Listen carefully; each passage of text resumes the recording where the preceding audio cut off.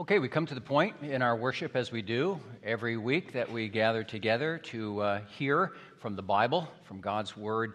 And the passage that we're considering here this morning is from the book of 1 Chronicles. Now, if you're somewhat new to the Bible, that may be a problem for you. You're like, well, where is 1 Chronicles? And really, what is 1 Chronicles all about? And so, first of all, 1 Chronicles is part of what we call the historical books of the Old Testament. So you have the books 1 and 2 Samuel, 1 and 2 Kings, and then 1 and 2 Chronicles.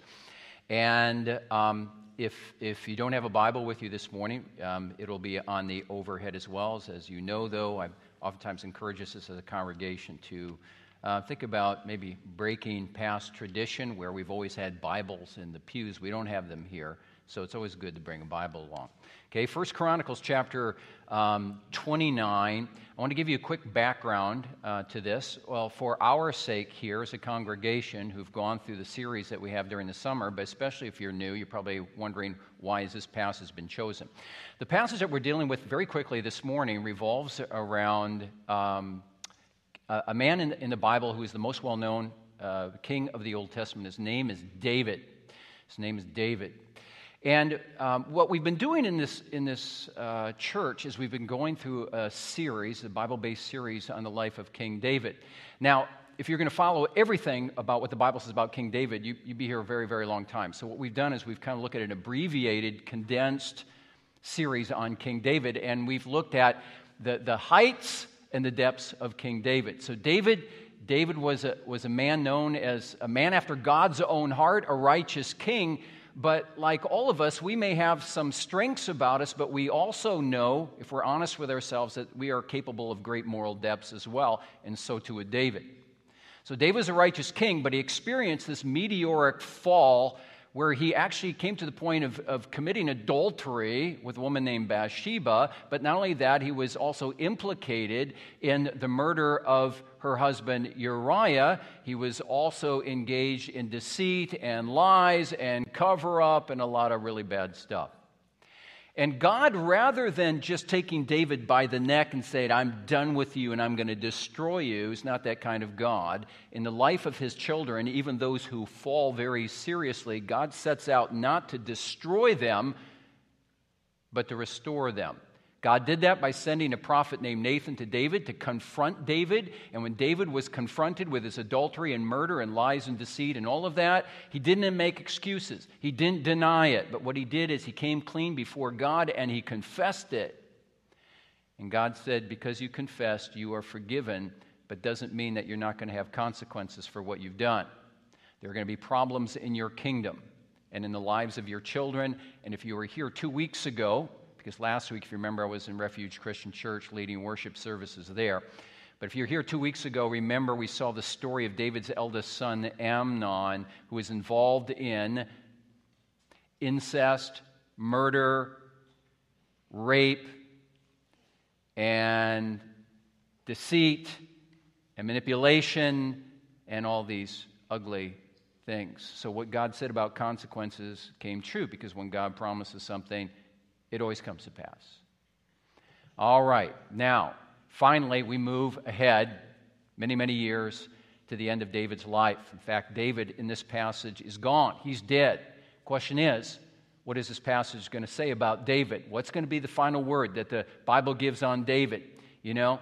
And the interesting thing is, you would think that there would be a damning indictment of David in the Bible's assessment of him, but that's not what we find. What we find is grace. That's good news. That gives us hope. All right, with that background now, let's look at this passage. 1 Chronicles 29, beginning verse 26, just these few verses. Thus David, the son of Jesse, reigned over all Israel. The time that he reigned over Israel was 40 years. That's a long time. He reigned for 7 years in Hebron and 33 years in Jerusalem. Then he died at a good old age, full of days, riches, and honor. And Solomon, his son, reigned in his place. And now the acts of King David from first to last are written in the Chronicles of Samuel, the seer, and in the Chronicles of Nathan the prophet, and in the Chronicles of Gad the seer, with accounts of all his rule and his might, and of the circumstances that came upon him and upon Israel, and all the kingdoms of the countries. And that's how it ends. That's all it says about King David. It's interesting in this passage, it mentions three individuals, Nathan, and also Gad and Samuel, and these all chronicled the life of King David, which is a really full life. And he reigned, as the Bible says, for 40 years, 7 years in Hebron, 33 years in Jerusalem. Man, a lot was said about David, and a lot was recorded about David. And yet the final words that we read in this passage, David's what we call epitaph, that is the final words that we find about David, the stuff that you would read on his tombstone read like this: "Here lies King David, a man who lived to a good old age, full of days, riches, and honor." And we look at this and we kind of go, okay, Gad and Samuel and Nathan recorded a lot of things about David, but here in the final analysis, in the epitaph, nothing is written about the dirt of David's life. Do you notice that? Nothing about adultery, nothing about murder, nothing about lies, nothing about manipulation, nothing about deceit, all these darker things. It's only the good. Then he died at a good age, full of days, riches, and honor. That's what we're left with. Let me ask you this, and then I want to get into the passage. This is what it said about David. What's going to be said about you when you're gone? What are people going to say about you when you're gone? Kids, God could take you tonight. I pray it won't happen, but He could take you tonight. I've seen it in the ministry. God takes little children, not just adults, not just old people. In the month after you're gone, what are people going to say about you? How long are they going to remember you, number one? And secondly, what are they going to say? Oh, I remember so-and-so. Good kid. Or, oh, I remember so-and-so. Yeah, generally good kid. But I remember when he or she did this or said this or that, and maybe it wasn't a good thing. What are they going to say about you? Those of you who are older here, you don't have much time left, maybe a few years. God could take you also tonight. What are people going to say about you? What are the stories they're going to tell? Good stories? If they know you well, some bad stories? And finally this, what about those of you here with a checkered past? Those of you who maybe were caught in certain things that people remember. What are people going to say about you? Are they just going to be kind? Or maybe they'll be kind. We usually are with people who have died. But we remember things that they have done or things that they have said. So what's going to be, here we are, we'll collectively put ourselves together. What are people going to say about us? And most importantly, what is God going to think about us? What is God going to say about us? And you know what our passage basically is getting at here, is a major theme here, is that for the child of God, for those who belong to Jesus, for those who confess the name of Jesus, no matter what we have done, what's going to be said, hopefully by others, and what will be said by God above all, assuredly is this: saved by grace and washed by the blood of the Lamb. That's good news. And I'm going to underscore this good news and fill it out as we take a look at the passage. All right. Now, obviously, the passage is about David. Not David while he's alive, but David now who is gone. But when David was alive, when we look at his life, we see David was really quite an extraordinary figure. Now, I don't know. Maybe some of you here are really, I don't even really know anything about David. Or maybe I once learned some things about David, but I've forgotten. Here's some things about David very quickly. When you look at the Bible, you see that David, he was a very talented individual. He was a musician. He was a poet. He was a man, if you want to explore sometime this middle book of the Bible called the Psalms. He didn't write all of them, but he wrote many of them, which will reveal David's heart, and which revealed many times when he was down and there were many people who were trying to kill him as a king, but he kept trusting in God, pouring out his heart before God. David was a man of confidence. David was a man of faith. David was a man of courage.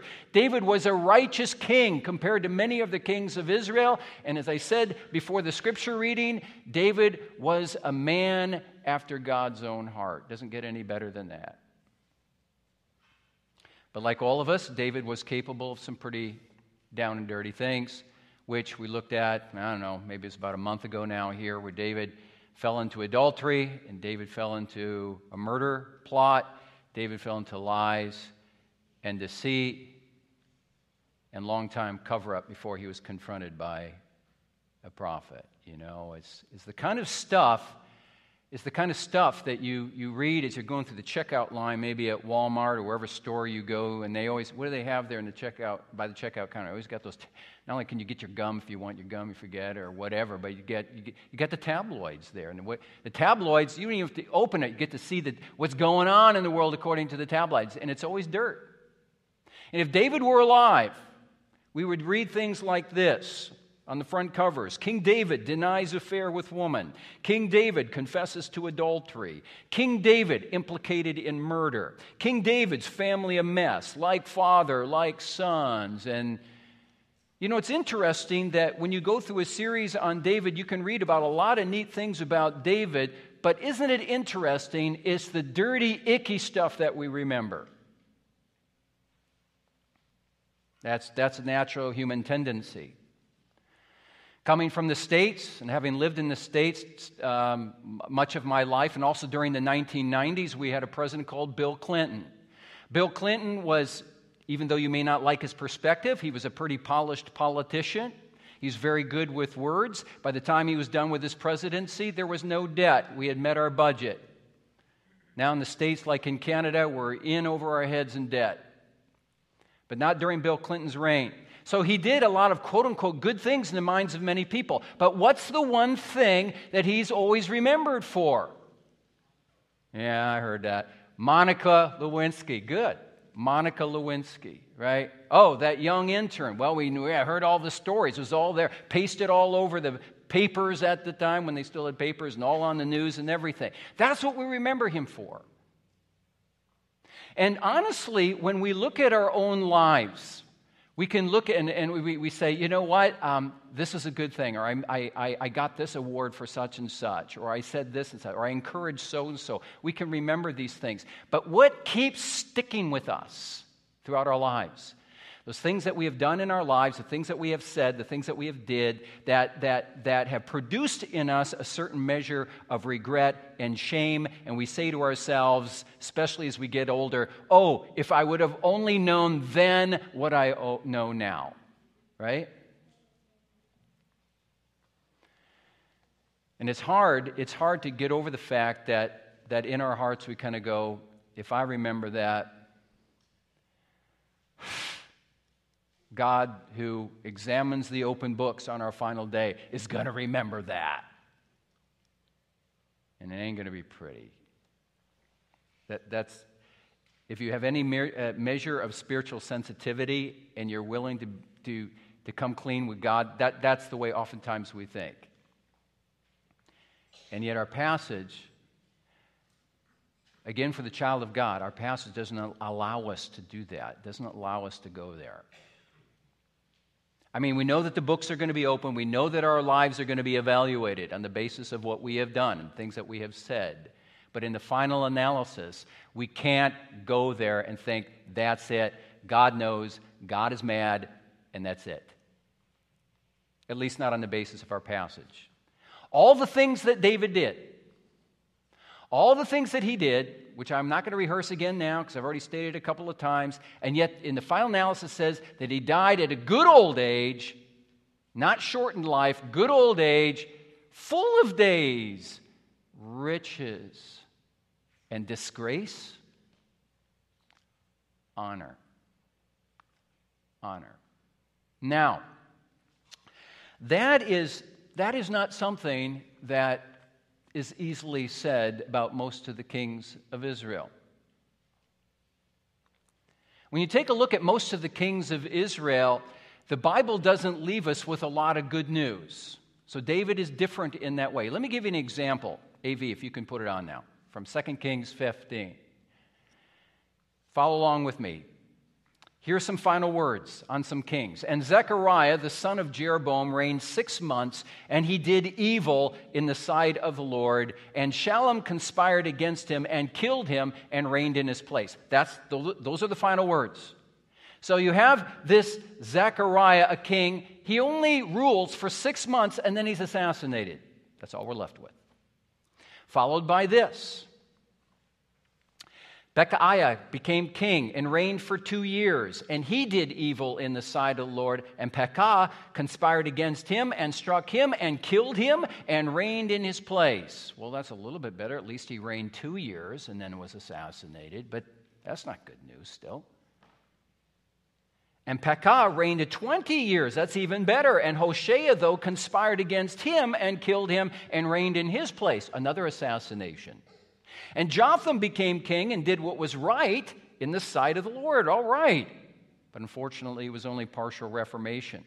Only the high places of worship were not taken away.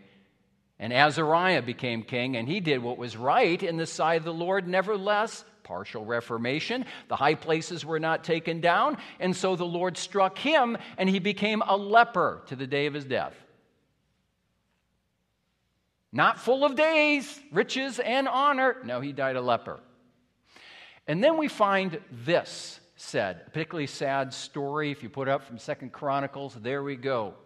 And Jehoram became king and reigned 8 years in Jerusalem, and he did evil in the sight of the Lord. And the Lord struck him in his bowels with an incurable disease, that at the end of 2 years his bowels came out, and he died in great pain, and he died to no one's regret. And they buried him in the city of David, but not in the tombs of the kings. What an awful story. The Lord strikes him. For 2 years, he's got some situation in his stomach, some situation in his bowels, and then his bowels come out. Do you really want me to go and describe what that probably was like? I'm not going to do that. And then he dies in that way. And the worst thing is, after he dies in this horrible, painful way, nobody cared. Nobody regretted that he died. Talk about a guy who's quickly forgotten by the people of his time. I mean, these are not stories of triumph. These are stories of tragedy. Now, you contrast what I've just read from the Bible regarding these kings, and there are other stories like this. And you contrast this with David, and then you honestly, this morning we have to look at this and we kind of go, well, okay, maybe David overall was a bit better than these people, but still, David got stuck in some really bad things as well. Serious stuff. Adultery and murder and lies and deceit. And there's also another story in the Bible where David, as a king and as a military tactician, decided to take a census of his troops. Remember that? Where he looked over his troops and he wanted to count them to make sure that he had enough troops and enough troop strength to be able to defeat his enemies. And remember how God became very angry at that. And you say, why was he angry? Because David was not ultimately trusting in the strength of the Lord, but in the strength of his army. You know, the Lord's like, you know what? Even if there were 3 to fight against 1,000, I'd give you the victory. Don't you trust me in this? David did not. Another low point. And because of that, many people were afflicted by the hand of God and died because of David. Yeah, David ain't pretty either. And in a sense, he is no better than the kings that I just read about here. So then, here's the question.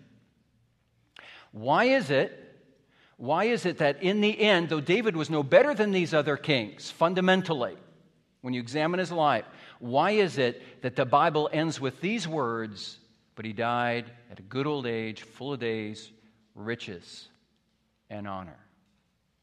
Or to put it another way, what's the one thing that distinguished David not only from these other kings, but what is the one thing that distinguishes the Christian from the non-Christian? Assuming that we understand that the Christian and the non-Christian are fundamentally no different. The Bible says all have sinned and fallen short of the glory of God. So that keeps us from pointing fingers at people who don't go to church or point fingers at people who are not Christians, because fundamentally we're no different. So if we're fundamentally no different, then what's the difference between receiving a good word and a good conclusion on our life from the Lord and those who don't? Anybody know? What's the one thing that distinguishes us? Anybody? I'm looking for one word, one thing that distinguishes David from the kings and us from non-Christians. What is it? Grace. Grace that is manifest through what? Repentance. Right? Repentance. Grace is right. Okay? But grace, when God's grace works in a person's life, it always brings that person to a point of coming to the end of themselves in order that they might find forgiveness. That's the one thing. So, now, what's repentance? What is repentance? When you think of repentance, think of, and I say this very simply for those of you who have no concept of what repentance is, and also for the sake of children. Think of 3 C's. Contrition, confession, conversion. So repentance, coming to the end of yourself before God, begins with contrition. Contrition means just a sorrow for who you are and what you have done before the face of God. I have in the ministry, in all the churches I've served, I've never known a genuine Christian who did not understand what repentance was. And that too, not just in a theoretical way, but in a deeply experiential way. So true repentance begins with contrition, a sorrow for sin. Then it is followed by confession. That is, where in the sorrow, you don't come to the end of that sorrow and kind of start shifting, and then you start denying your sin or making excuses for it or minimizing it or rationalizing it. But what you do is you come clean before God as you confess it before Him, like David did when he was caught by the prophet Nathan. He says, I have sinned against the Lord. That was his confession. So contrition, confession, followed by this, conversion. And conversion is an about face, right? So I've explained this before. In the military, they teach you an about face, like this. It's a turnaround. It's a 180-degree turnaround. What are you turning from? Well, you're turning from sin to Christ for the forgiveness of your sin, because Christ alone has come into this world to pay the sacrifice of His own death for our sakes as a substitute, so that we might be set free from our sin and placed in right standing before God. And here's the thing. The process of life that we go through leading to repentance, and repentance itself, listen to this, is oftentimes really painful. And that's why most people don't want to do it. Well, number one, because they're proud. But number two, it's really, really painful. Okay? But here's the good news. The end is always sweet. First the pain, and then the pleasure. Now, why do I bring that out? Because that's precisely what we see in the life of King David. So if you put up the third up there, this comes from Psalm 51 and 32. Okay, follow with me these words. Here's the pain. You can sense it in David's words. He comes to the end of himself and he says, "Have mercy on me, O God, and cleanse me of my sin. You know what I've done, and my sin is ever before me. Against you, oh, only you have I sinned. So purge me, wash me, hide your face from my sins."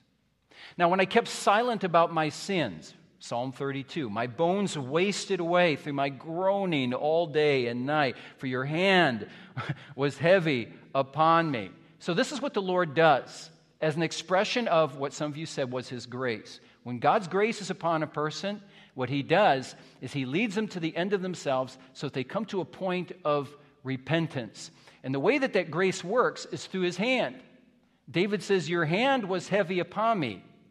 When God works His grace in a person's life, He brings the pain of His heavy hand, but not to destroy them, but to draw them.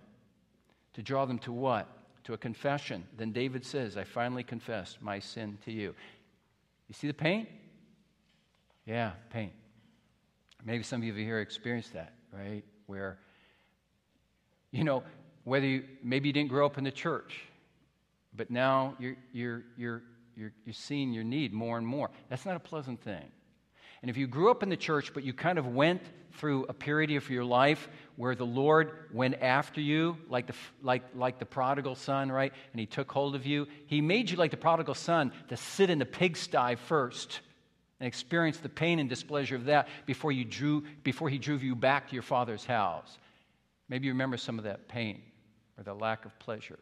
Well, David experiences the pain, but then he experiences the pleasure. One final one, if you put that up there. Okay, then David confesses, and you forgave the guilt of my sin.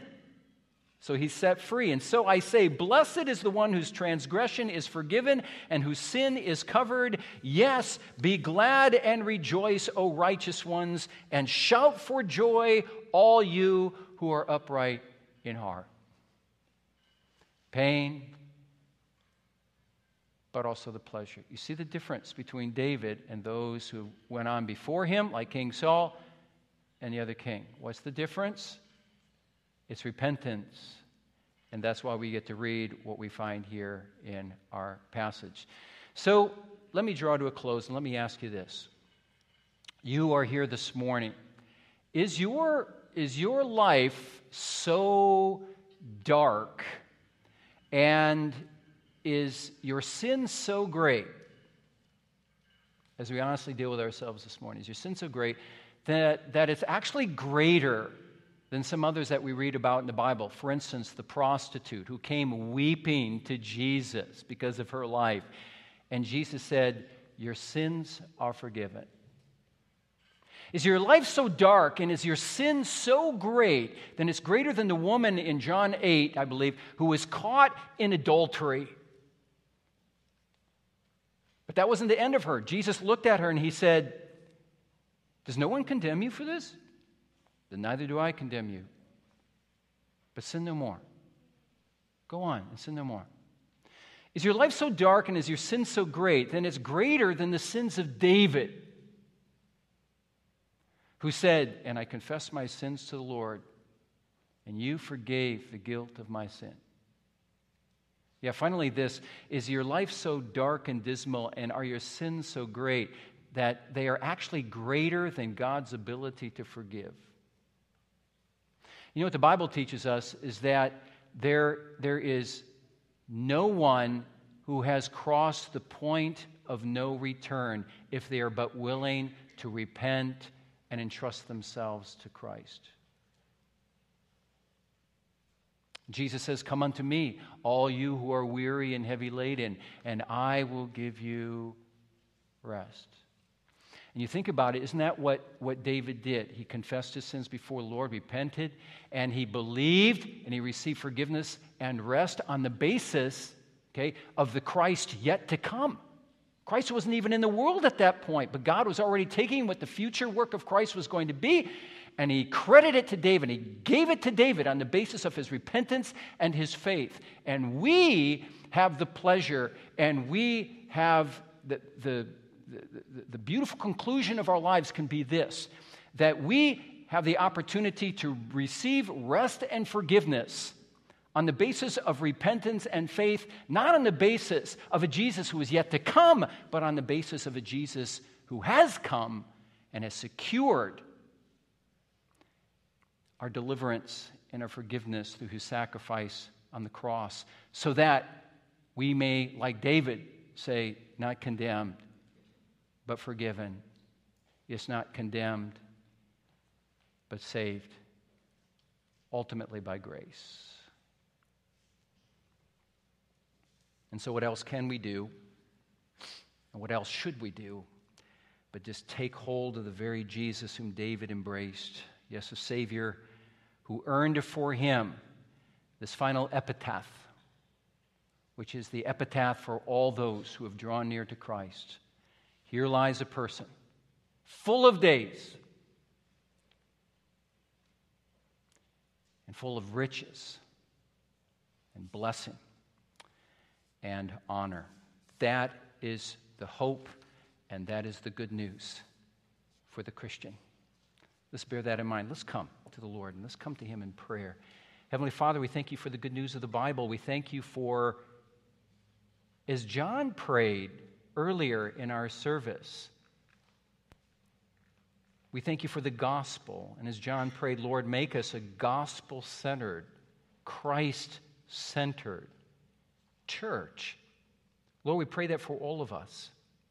We pray that as the gospel is preached, we might not only be able to hear and to understand, but to embrace it in all its fullness. Father, make us all here this morning a repentant and believing people, that we may know not just the joy of salvation, but so that we too will be able to say, yes, Lord, You have given me a long life, full of days and riches and honor. God, grant us that, we pray. And to take great joy in that as well. We pray in Jesus' name. Amen.